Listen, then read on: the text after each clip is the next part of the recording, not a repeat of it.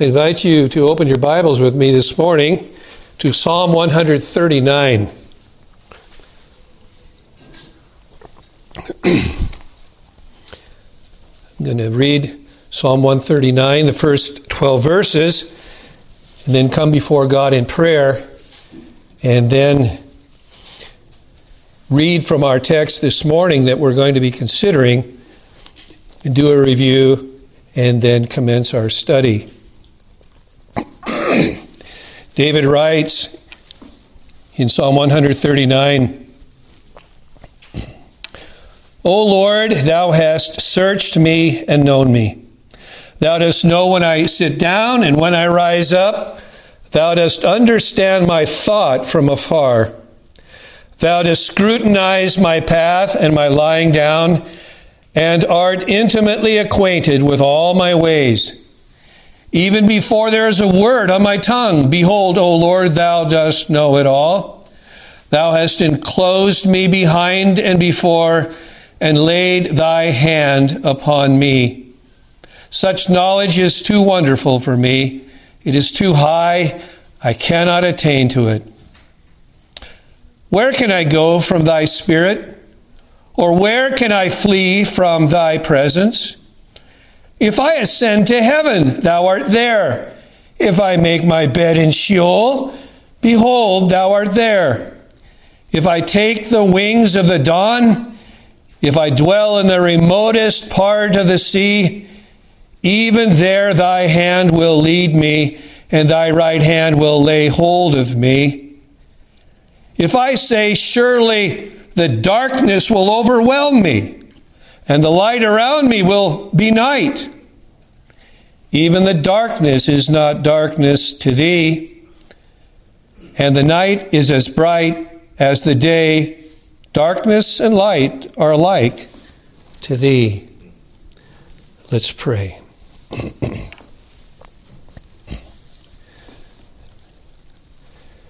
Our Father, our hearts are amazed, we're astounded. We can hardly frame words in our thinking to comprehend what David is saying about a God who's infinite in knowledge, infinite in space, who knows all things and is everywhere present all the time. Lord, what a comfort this is to us, even as it was to David, that there is no such thing as a God-forsaken place in all of this universe.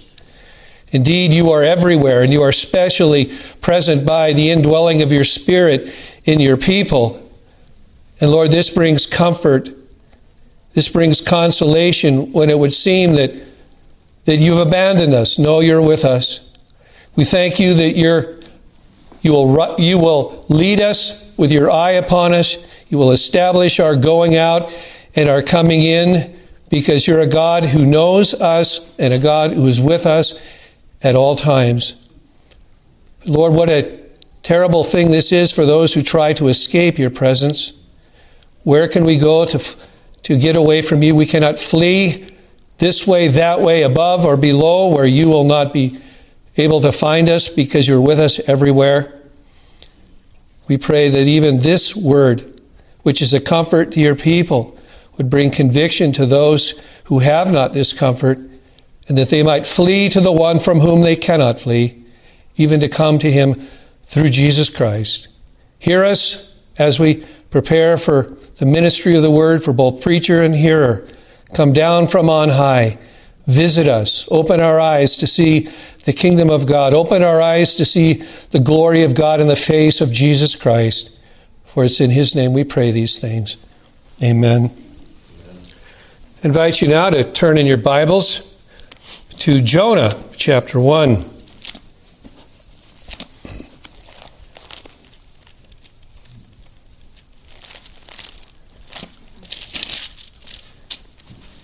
Jonah's in the Minor Prophets,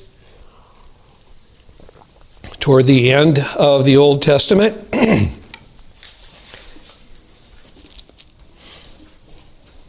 We commenced to study in this precious little book, very powerful and applicable, how relevant it is to us upon whom the ends of the ages have come.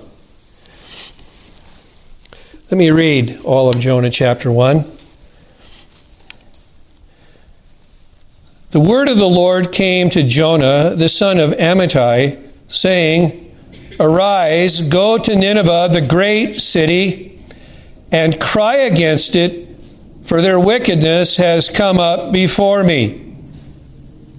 But Jonah rose up to flee to Tarshish from the presence of the Lord.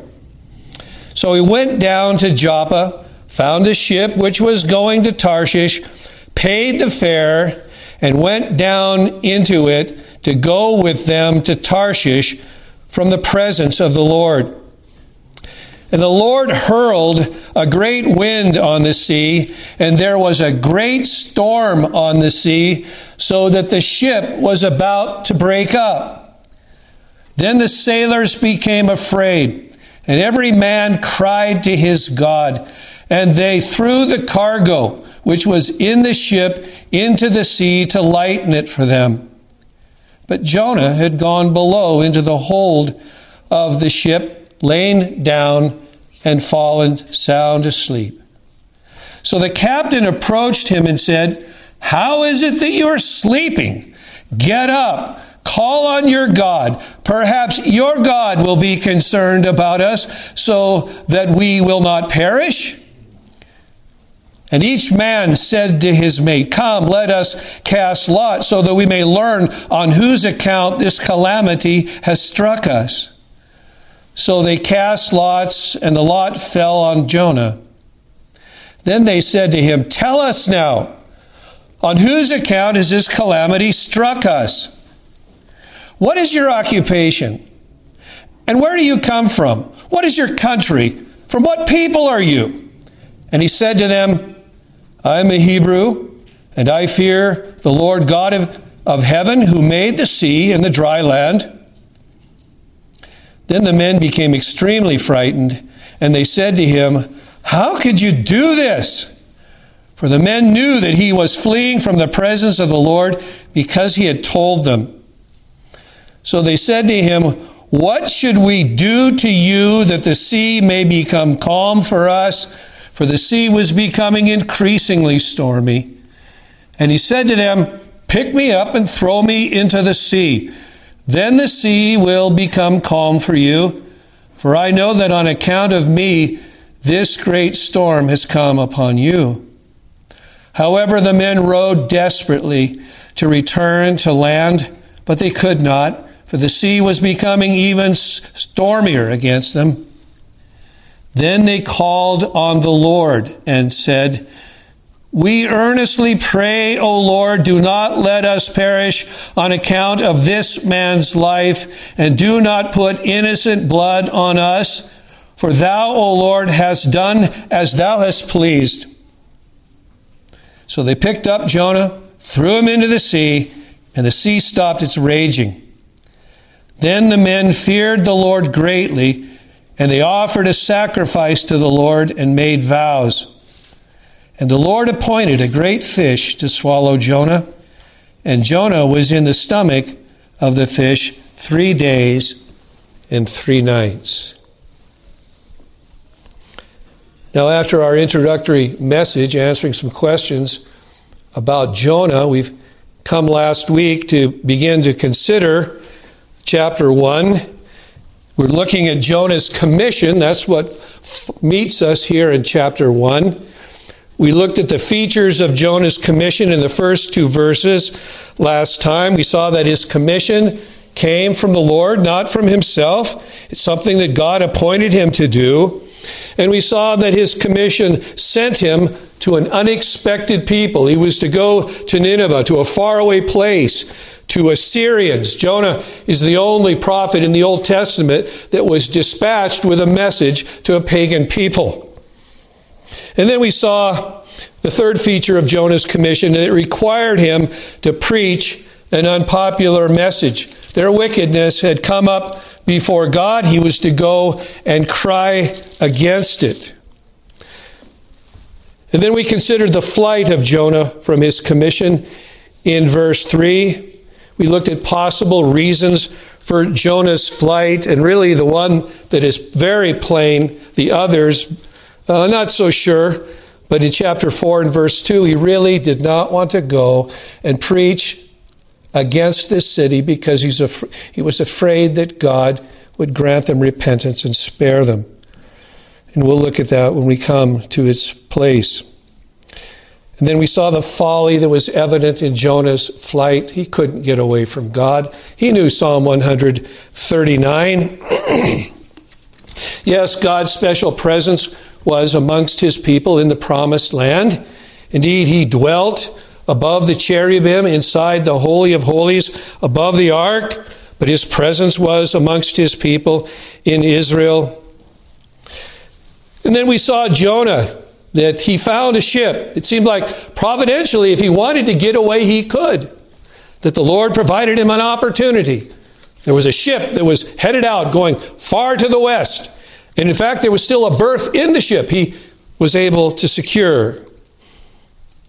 And then we began to consider the unexpected cost of Jonah's flight. We're going to see more of that this morning. He thought he could get away from God, but he found out that he could not.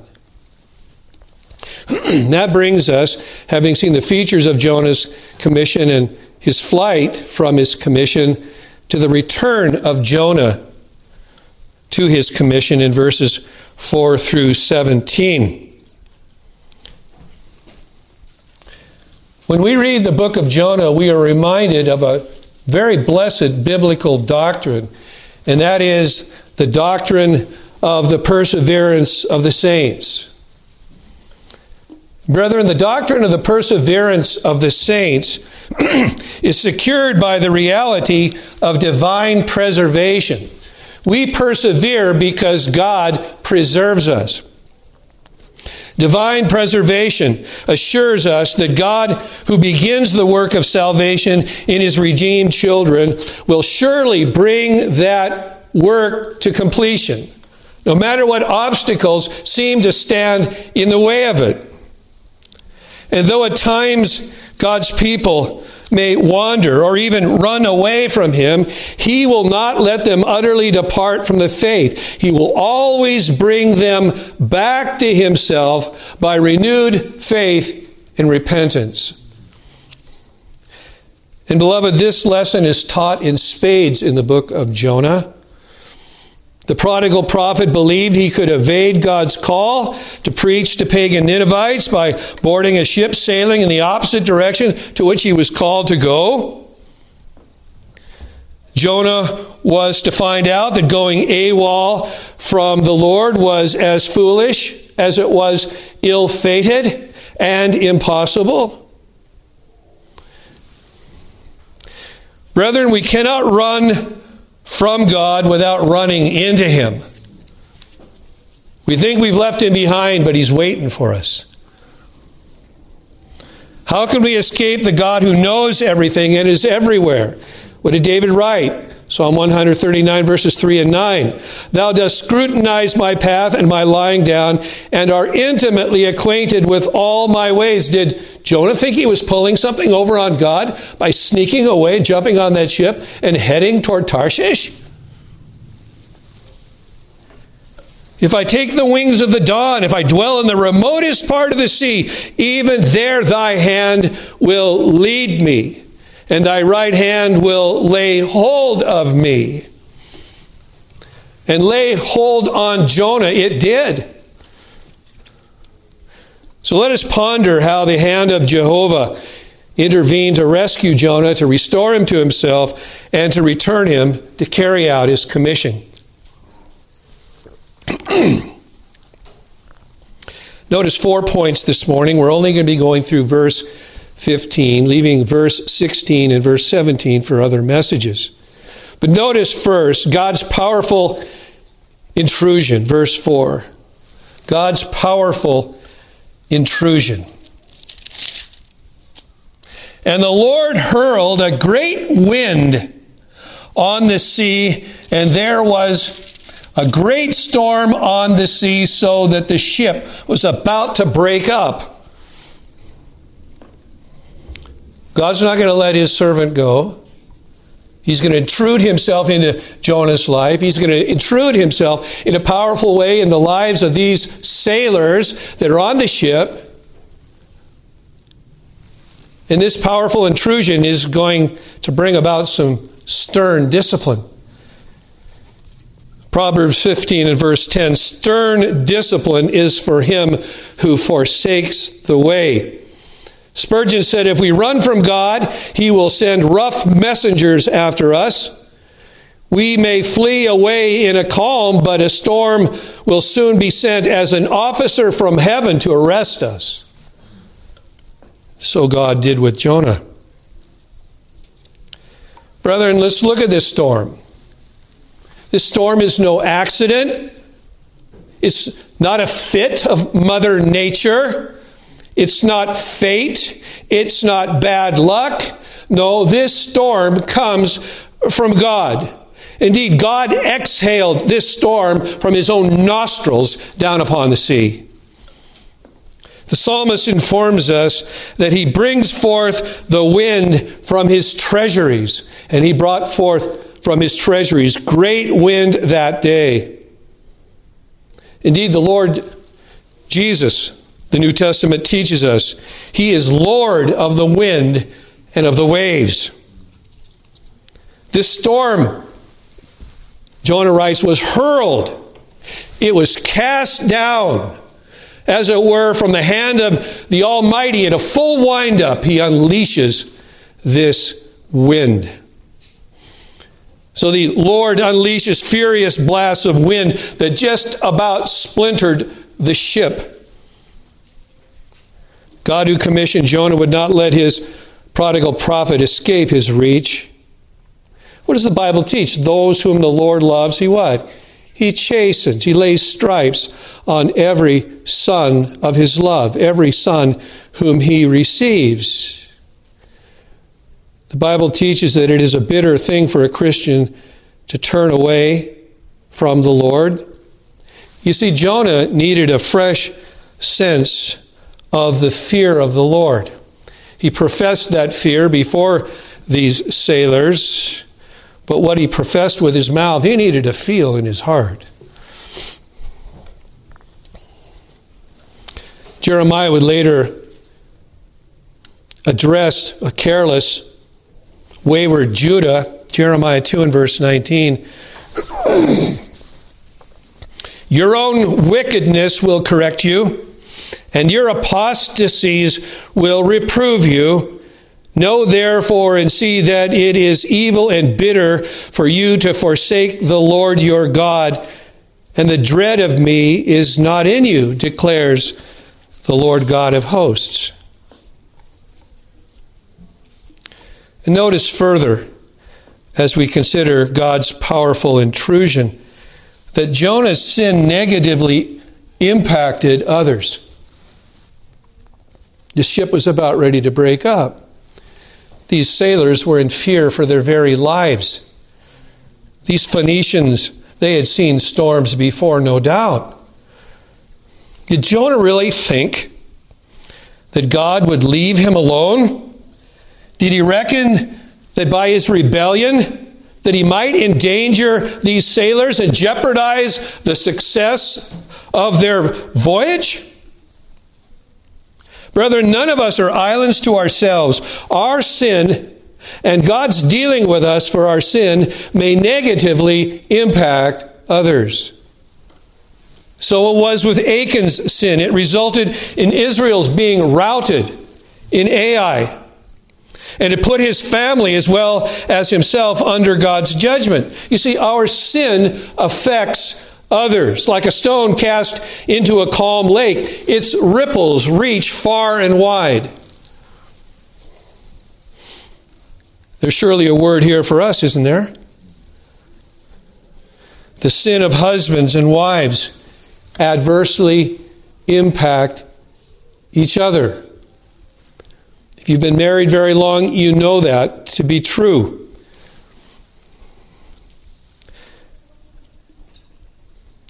The sin of parents affects their kids.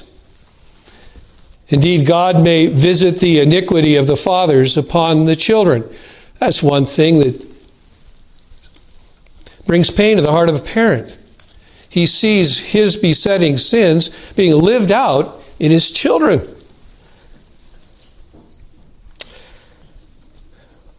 Honest parents know this. Indeed, the sins of siblings may harm brothers and sisters, especially the sins of older children upon their younger that follow them.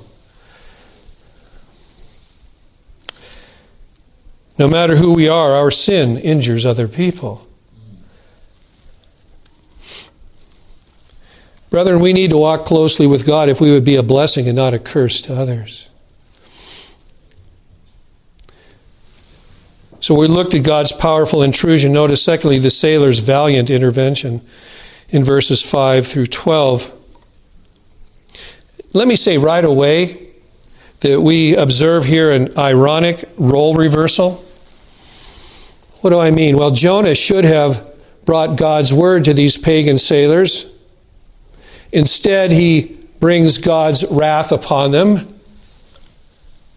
Jonah should have sought their spiritual and eternal welfare. Instead, these otherwise self-centered mariners did their best to save Jonah's life. Brethren, we see here that a good man doing evil, and we see evil men doing good. Their kindness to Jonah was a rebuke to this righteous man. He should have been in their shoes, as it were, seeking to do them good.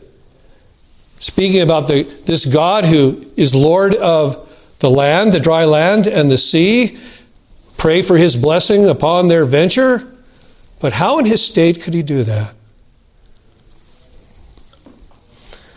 Contrast a similar ordeal several centuries later, where a good man sought the welfare of other storm-tossed voyagers, and on that occasion, an apostle arrested for serving the Lord exhorts his beleaguered shipmates to look to the Lord, who promised them all of their lives if they would but obey his instructions. Brethren, there's a lesson here for each one of us.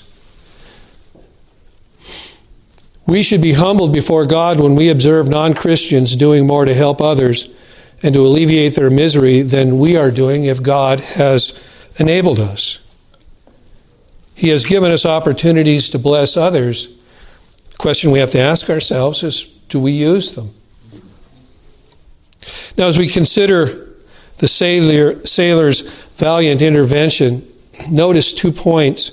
First of all, the slumbering prophet and the frantic sailors. Verse 5. I'm not going to read all of the text there before you. So Jonah pays a fare and he enters the ship, and immediately he goes down in a hole, probably in a corner, and falls fast asleep. Soon the sailors, they weigh anchor.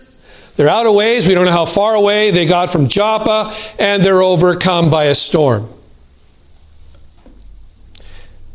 And as I suggested, these Phoenicians, they were the seamen. They were the tradesmen of the world of that day. They bought and sold and carried fares, cargoes far and wide throughout the ancient world. This likely isn't their first storm. But the fury is so intense that they fear for their lives. They cast themselves upon the mercy of their gods. They use their charms and their incantations and their rituals, all to no avail. Brethren, we see the cruel impotence of idolatry. It promises what it doesn't provide. It's a lie in a man's hand, to use the language of Scripture. Idols have absolutely no power to help because heathen gods have no existence. They're manufactured by men's imaginations. In a way to run away from the true God, they manufacture false gods.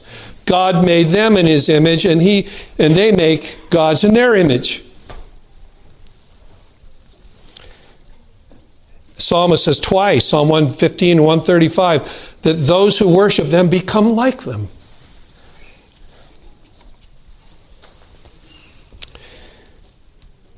Though one may cry to it, says Isaiah, it cannot answer. It cannot deliver him from his distress. Below the deck, the strange visitors, fast sleeping. And brethren, this isn't the sleep of bold confidence in God. This isn't the sleep of Jesus on the pillow in the back of the ship and the disciples are wondering if they're going to drown. No, this, I believe, is the sleep of a man with a bad conscience. Maybe, yes, he's weary from his travel from Gath Hepher down to Joppa. He may have been bone weary physically. But I suggest that Jonah's sleep is a sad sign that he's slumbering in his presumption that he's going to get away from God. Spurgeon says, "He for whom the storm was sent was the last to hear its message." When good men fall into sin, they are generally in such a slumbering state of heart that it is hard to bring them to repentance. Jonah is going to have to be brought to repentance. And it's going to be by God's very powerful intrusion, even at the expense of these sailors' valiant attempts to rescue him.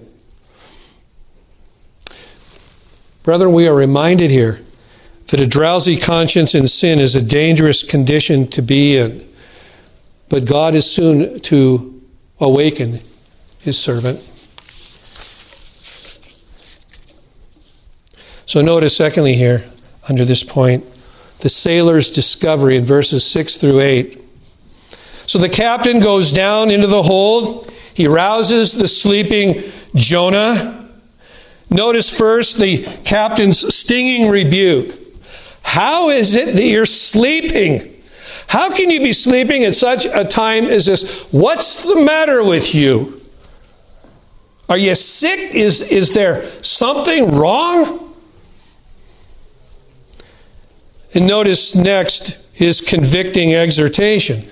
Call on your God. Perhaps your God will be concerned about us so that we will not perish. What's he saying between the lines?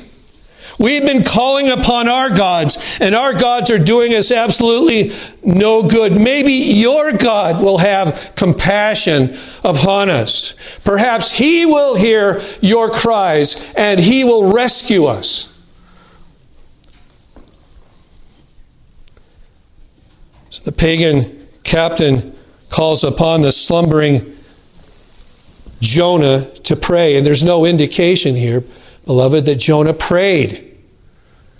His silence really is deafening until he first speaks later. He called upon him. What a rebuke. You see, this rebuke from this pagan ship captain should have awakened Jonah from his sluggishness, moving him to pray and then to preach the God who delivered them from the storm. But Jonah's sluggishness gave him no grip upon the captain's conscience.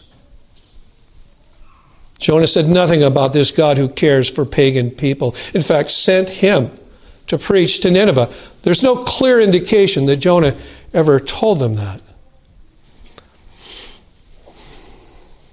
Had Jonah been of a tender conscience, the captain's question and exhortation would have awakened him from his spiritual slumber to these men's desperate plight before God. Not just from the danger of the storm to die physically, but the danger of the death of their never-dying souls. Jonah had a captive audience here to preach the salvation of God, but he didn't. Now, brethren, lest we be too hard on poor Jonah, let us honestly and humbly recall our own times of spiritual lethargy, when a bad conscience sealed our lips, preventing us from speaking of the Lord and his grace to needy sinners. You see, we have no word from God when we are not walking closely with him. Or if we did say something, we would be hypocritical. The first thing we need to do is confess our sins. And then we need to preach salvation of God to all who confess their sins. I've been walking away from God. I've been living in rebellion against Him. Your word to me was a word from God. I have been living in rebellion against Him. I confess my sin before you. I confess my sin before Him. God, have mercy upon me, the sinner. Now may I pray for you and seek to be of some spiritual good to you. God put me here and under His chastisement and gave your word to me from Him so that I might speak to you of the God who hears and answers prayers.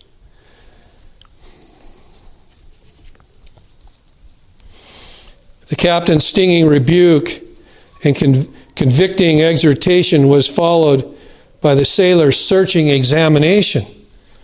This is a strange scene that's before us here. And so the sailors cast lots to discover who the offender is. We read a lot about casting lots in the Bible. Sometimes to determine God's will in this matter or that, the choosing of Levites and saints to work in the tabernacle. Sometimes just to determine God's will in a matter that isn't plain. One man comments, God sometimes sanctioned this mode of deciding in difficult cases. Compare the similar instance of Achan, whose guilt involved Israel in suffering until God revealed the offender, probably by the casting of lots. Indeed, the last casting of lots we see in the Bible was the 11 disciples after the death of Judas. They had two men before them, and both of them were qualified. They didn't know which one to pick. God wasn't giving them a voice or vision. And so they cast lots, and the lot fell to Barabbas. Matthias. Thank you.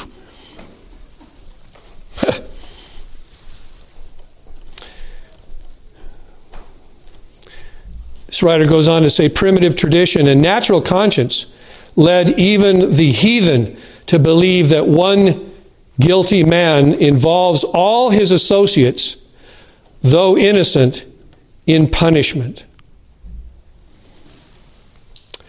Well, God sovereignly determines how the lot falls, even when cast by heathens. We read in Proverbs chapter 16 and verse 33 these words, the lot is cast into the lap, but its every decision is from the Lord. Well, why are they casting lots? They awaken Jonah. Jonah isn't saying anything here. He's silent. So God discovers him to the sailors by the casting of the lot. And directing the seamen and identifying the offender, these desperate sailors, they next bombarded Jonah with a barrage of questions. Okay, we know that it's you. They said to him, tell us now, on whose account has this calamity struck us? We've heard it from the lot. We want to hear it from your lips. What is your occupation? Where do you come from? What is your country? From what people are you? And so left, right, and center, they're throwing all these questions at him. They want answers. They deserved answers. Notice that Jonah answered all of their questions but one. We've seen God's powerful intrusion and the sailors' valiant intervention. Notice thirdly, Jonah's partial confession and dreadful instruction. Verses 9 through 12.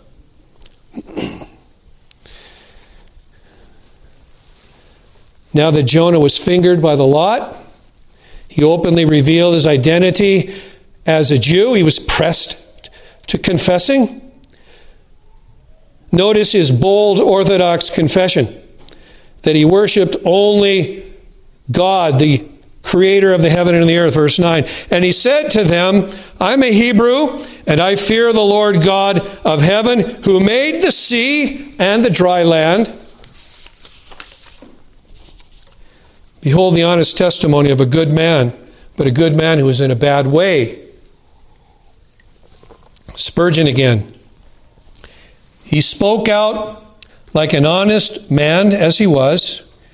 He owned that his occupation was the fear of the Lord, and he hesitated not to claim for his God sovereignty over all the babble of gods to whom they'd been praying. He was ashamed of himself, but not of his religion. But brethren, I have to ask, we must wonder if Jonah's confession stung his conscience. He just spoke plainly about the God from whom he was running. Did it sound, his confession, hollow and hypocritical to him?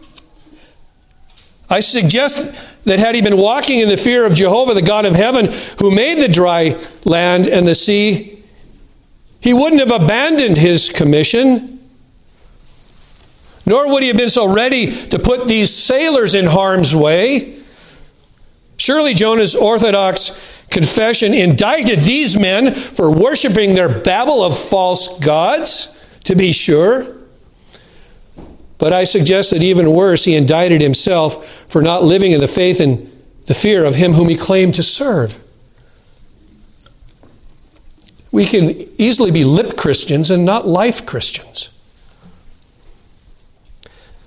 The proof is in the pudding. We got to walk our talk, right? That should convict us all.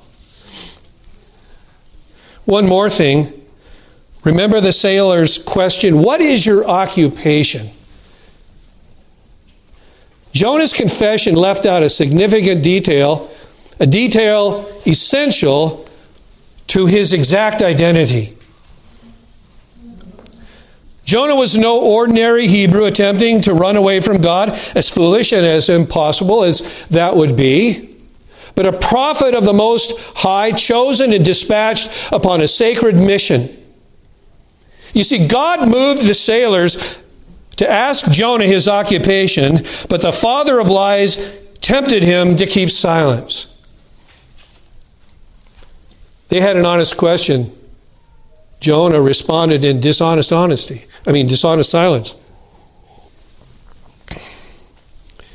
Now, lest we think of ourselves more highly than we ought and preen our feathers before God's soiled dove, let we who think we stand take heed lest we fall. I'm sorry, we don't climb to heaven on the back of Jonah and other failed servants of God.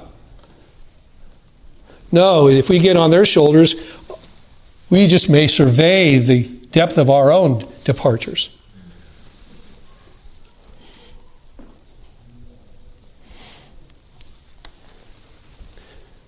And fall each one of us has into rogue disobedience and shameful hypocrisy, sometimes shading the truth and sometimes telling outright lies.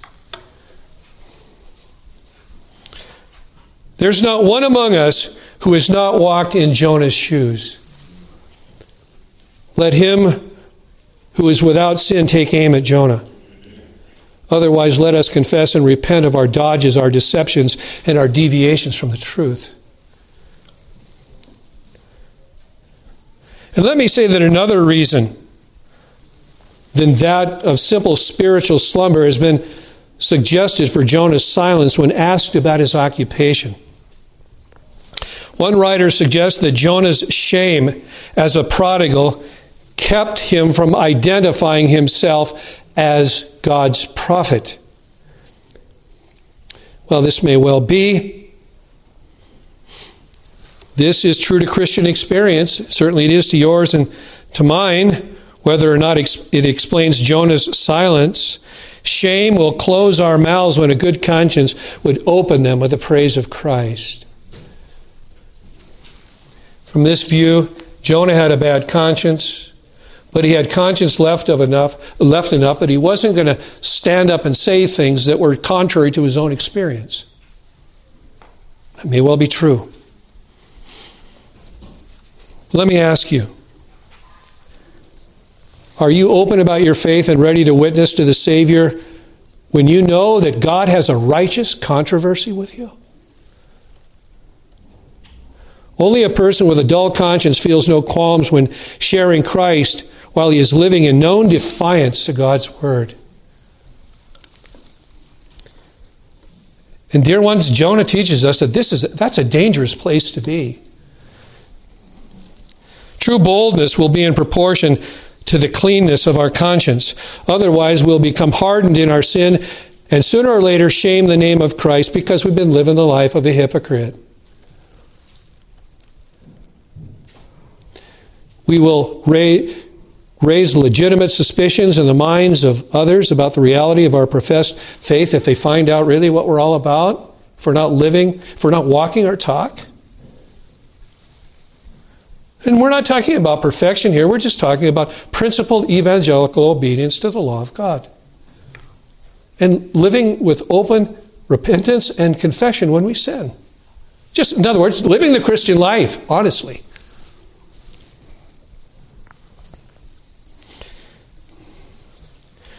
Robert Murray McShane's dictum that a holy minister is an awful weapon in the hand of God applies to all Christians. What a powerful tool we are in the hand of God if we're walking before God with a conscience void of offense before God and before men, and not covering our sin or trying to explain it or excuse it. On the other hand, an unholy professing Christian is a terrible weapon in the hand of the devil.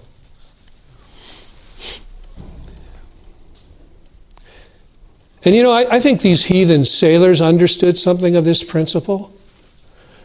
Observe their response to Jonah's testimony and then listen to the convicting question coming from their mouth. Verse 10. Then the men became extremely frightened, and they said to him, "How could you do this? You saying who you are and what you're doing, that you're running from God?" For the men knew that he was fleeing from the presence of the Lord because he had told them.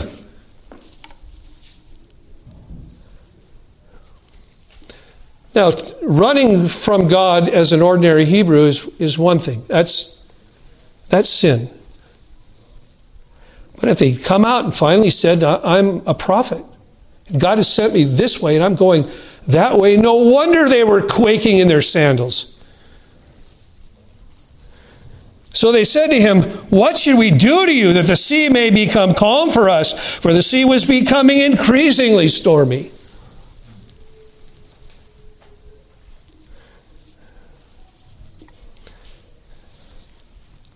You see, by his self-will and disobedience to God, Jonah thoughtlessly jeopardized the safety of these sailors and the success of their journey. But such is the effect of sin, is it not, just across the board?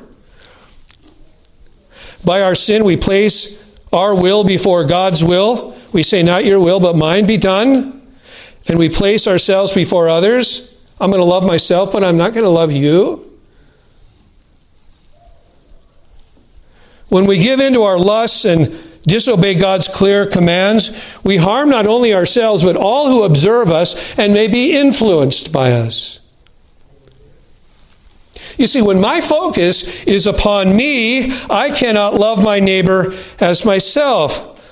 Love, Jesus teaches us, by word and by deed will sacrifice self upon the altar of the good for others. Isn't that the message of the cross? He came not to be served, but to serve and to give his life a ransom for many.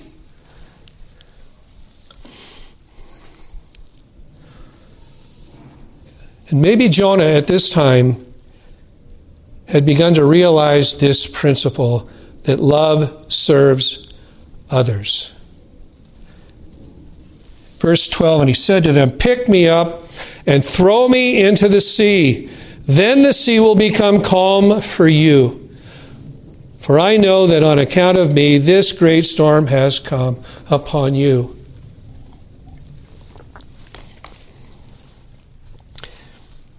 And notice finally, verses 13 through 15, the sailors' futile attempt at Jonah's salvation. Jonah's flight teaches us that when God's counsel and displeasure are against us, no plan of ours can succeed. We're kicking against the pricks. We're not going to make any headway. We bang our head against a wall. The wall isn't going to suffer, but we are. And the sailors' failed attempt to save Jonah teaches us that man cannot deliver us from the chastening hand of God. Verse 13, however, the men rowed desperately. The Hebrew pictures them digging their oars into the ground. They rowed desperately to return to the land, but they could not, for the sea was becoming even stormier against them. The harder they tried, the stormier it got. Often it is the harder we try to do our will and not God's will, the harder it gets for us. The God of the wind and waves was against Jonah's flight and against the sailors' might. If God is against us, it matters not who is for us. And we will see that if God is for us, no wind or wave can be against us. But sometimes we must be taught the former before we understand the latter. Overcome by the raging sea and maybe too by a sense of divine desertion, these despairing sailors, they left off their rowing. And more importantly, they turned from their impotent idols and pleaded with Jonah's God, who alone could save their lives. They also begged God's forgiveness, acknowledging his sovereignty in bringing the storm as they prepare to heed Jonah's command to throw him overboard. Look at verse 14. Then they called on the Lord and said, we earnestly pray, O Lord, do not let us perish on account of this man's life, and do not put innocent blood on us. For thou, O Lord, hast done as thou hast pleased. That's a true summary of just exactly what's going on there. Well, God had an appointment to keep with his prophet, and these men could not prevent it from happening. So they picked up Jonah, verse 15, threw him into the sea, and the sea stopped its raging. We're reminded again here, are we not, that the wind and the wave are at God's beck and call? God, who hurled the storm, apparently stilled the sea the moment Jonah hit the water. And if any uncertainty lingered in the sailors' minds about the accuracy of the lot that was cast, and in identifying Jonah, the silencing of the sea removed all doubt. This was God that was doing this.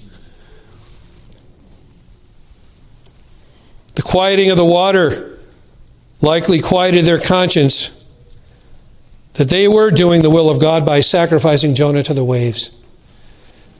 Listen to Calvin. It could not be otherwise said than that Jonah was condemned by the judgment of God. He was indeed cast into the sea by the hands of men, but God so presided that nothing could be ascribed to men, but that they executed the judgment which the Lord had openly demanded and required from them. They knew that God commanded, they obeyed God's command. It wasn't something that they wanted to do. They tried everything to not to do it. But the word of God came through Jonah's lips, throw me into the sea, and the sea will stop its raging, and you men will be saved. Well, next time we're going to seek to answer the question, how are we to understand the sailors sacrificing to the Lord and their making vows to him? Verse 16, then the men feared the Lord greatly, and they offered a sacrifice to the Lord and made vows. You see, was their response here simply a demonstration of foxhole religion, or did it display the evidence of true conversion? We'll seek to answer that question when we return to our study next time, but I have a few concluding words of exhortation and observation. Notice first a lesson from the storm about God's sovereignty. This storm teaches us that God authors and purposely directs all weather events, from a gentle rain shower to a killer hurricane to global warming, all that happens in God's world. He's the creator of the sea and of the dry land. It's His will that prevails in this world. Job 37, verses 11 through 13. Also with moisture, He, that is God, loads the thick cloud. He disperses the cloud of His lightning, and it changes direction, turning around by His guidance, that it may do whatever He commands it on the face of the inhabited earth, whether for correction, or for His world, or for loving kindness. He causes it to happen. Whether it's to get men's attention and correct them for their sin, or for His world, simply to replenish His creation, or for loving kindness, causing the rain to fall upon men so that they can grow crops and eat and rejoice, He causes it to happen. Brethren, as we noted before, there's no such thing as Mother Nature. Don't let the Weather Channel fool you into thinking that she exists. She doesn't. There's no such thing as chance either. God is sovereign over all.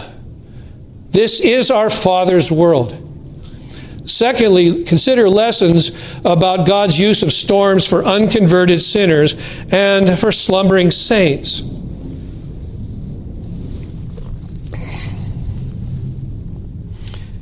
Every storm, however small, is not just a display of God's sovereign power, but also maybe a divine wake-up call to turn us back to God. Didn't we see this in Jonah? Jonah chapter 1, very plain. So what does this say? Well, first of all, this storm teaches us that a connection may exist between our sin and God's storms. Nothing happens to us by accident. God sent a catastrophic flood to destroy an unrepentant world in Noah's day. Wiped them all off the face of the map. He sent a storm here to chastise a prodigal prophet. So He may deal with us. Whether they're physical storms, lightning and thunder and flood and tornado, shaking of the ground in an earthquake. He's in charge of everything that happens to us. It all falls out according to the counsel of His own will. Brethren, may God give us each ears to hear His voice in providence and insight from His Word to interpret, to correct us when we're not walking closely with Him. Lord, I want to understand what's going on in my life. Is there a word from You about this situation I'm facing? Take me to a principle from Your Word. Notice, second, therefore, this storm teaches us that we may be so numb to our sin that God deems it necessary to use startling providences to awaken us from our spiritual slumber. If we're slumbering and things are going well, we're not so inclined to turn to God, but sometimes He has to grab us by the lapels and shake us like a dog would a rag doll to get our attention. God awakened David from his sleep in gross carnality by a startling story told by a bony-fingered prophet. Thou art the man. David turned around. He'd slumbered for a year almost in his rebellion. God said, enough is enough. And he sends Nathan the prophet. Shakes him up. It rocks his entire world. God awakened Peter from his proud slumber with nothing more than a crowing rooster. And he went out, and what did he do? He wept bitterly. And I suggest to you that all the rest of Peter's days, there was a message to him in every crowing rooster. It brought him back to that day.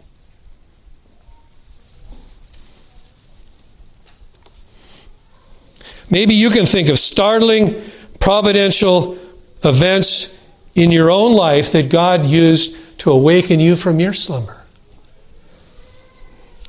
Third, this storm teaches us that our slumbering in sin endangers others. We may endanger them by tempting them to follow our unholy example. Abraham, his sin of deceit twice was imitated by his son Isaac in lying and putting their wives in danger in the process. Achan's family died with him because they were party to his sin. Brethren, we should strive by God's grace to be patterns, however imperfect, for others to follow, of obedience to Christ, not of sin, lest we harm them by their imitating our example.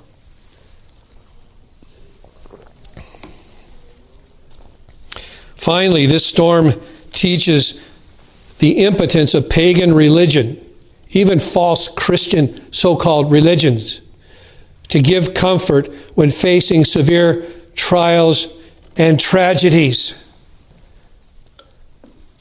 It's not a crucifix. It's not beads.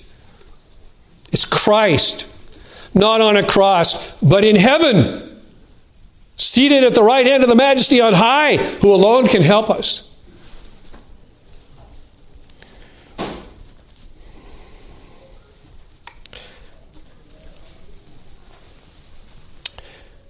When we face severe trials and tragedies, we need to run back on the feet of faith and repentance to Jesus Christ. These things God uses as wake-up calls, stirring us to repentance. Let me say to you, you are in mortal danger every hour, lest you are safely hid with Christ in God. Ephesians 5 and verse 14. For this reason it says, awake, sleeper, and rise from the dead, and Christ will shine on you. We have these fearful words from Solomon. When the whirlwind passes, the wicked is no more, but the righteous has an everlasting foundation.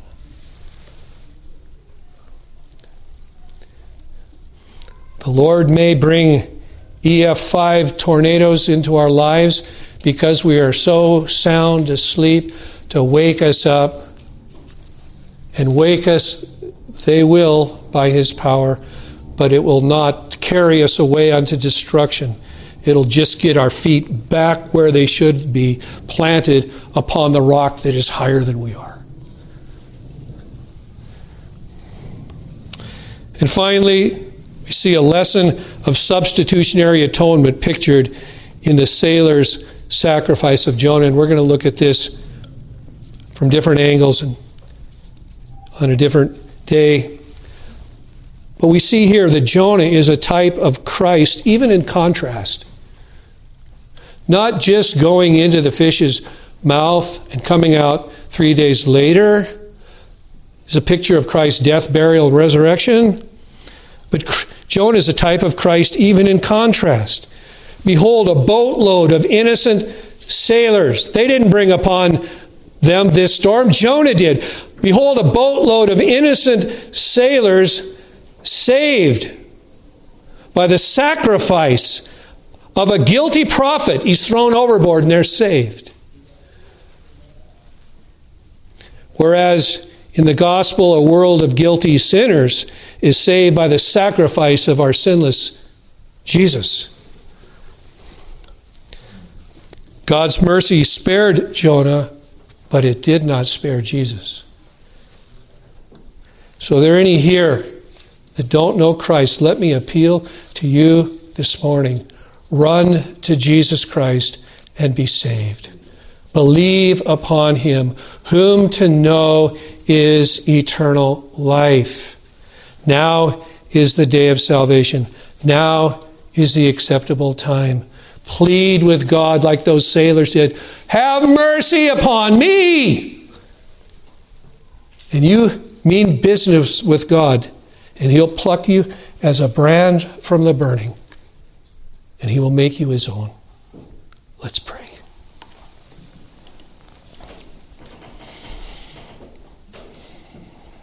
Oh, our Father, if there are any here that are not safely hid with Christ in God, if they've not entered the ark of safety, which is Jesus Christ, indeed, we pray that for them, that the water shall one day overtake them if they're not in the ark of safety. And we pray that you would open their eyes to see Jesus Christ. Open their eyes to see the kingdom of God. Open their eyes to see their sin. And from it, we pray they would run on the feet of faith and repentance to the cross. Give faith and repentance to any here who may be running from you or just walking lackadaisically down the road of a Christian profession, but the root of the matter is not in them. They have a name that they're alive, but they're dead.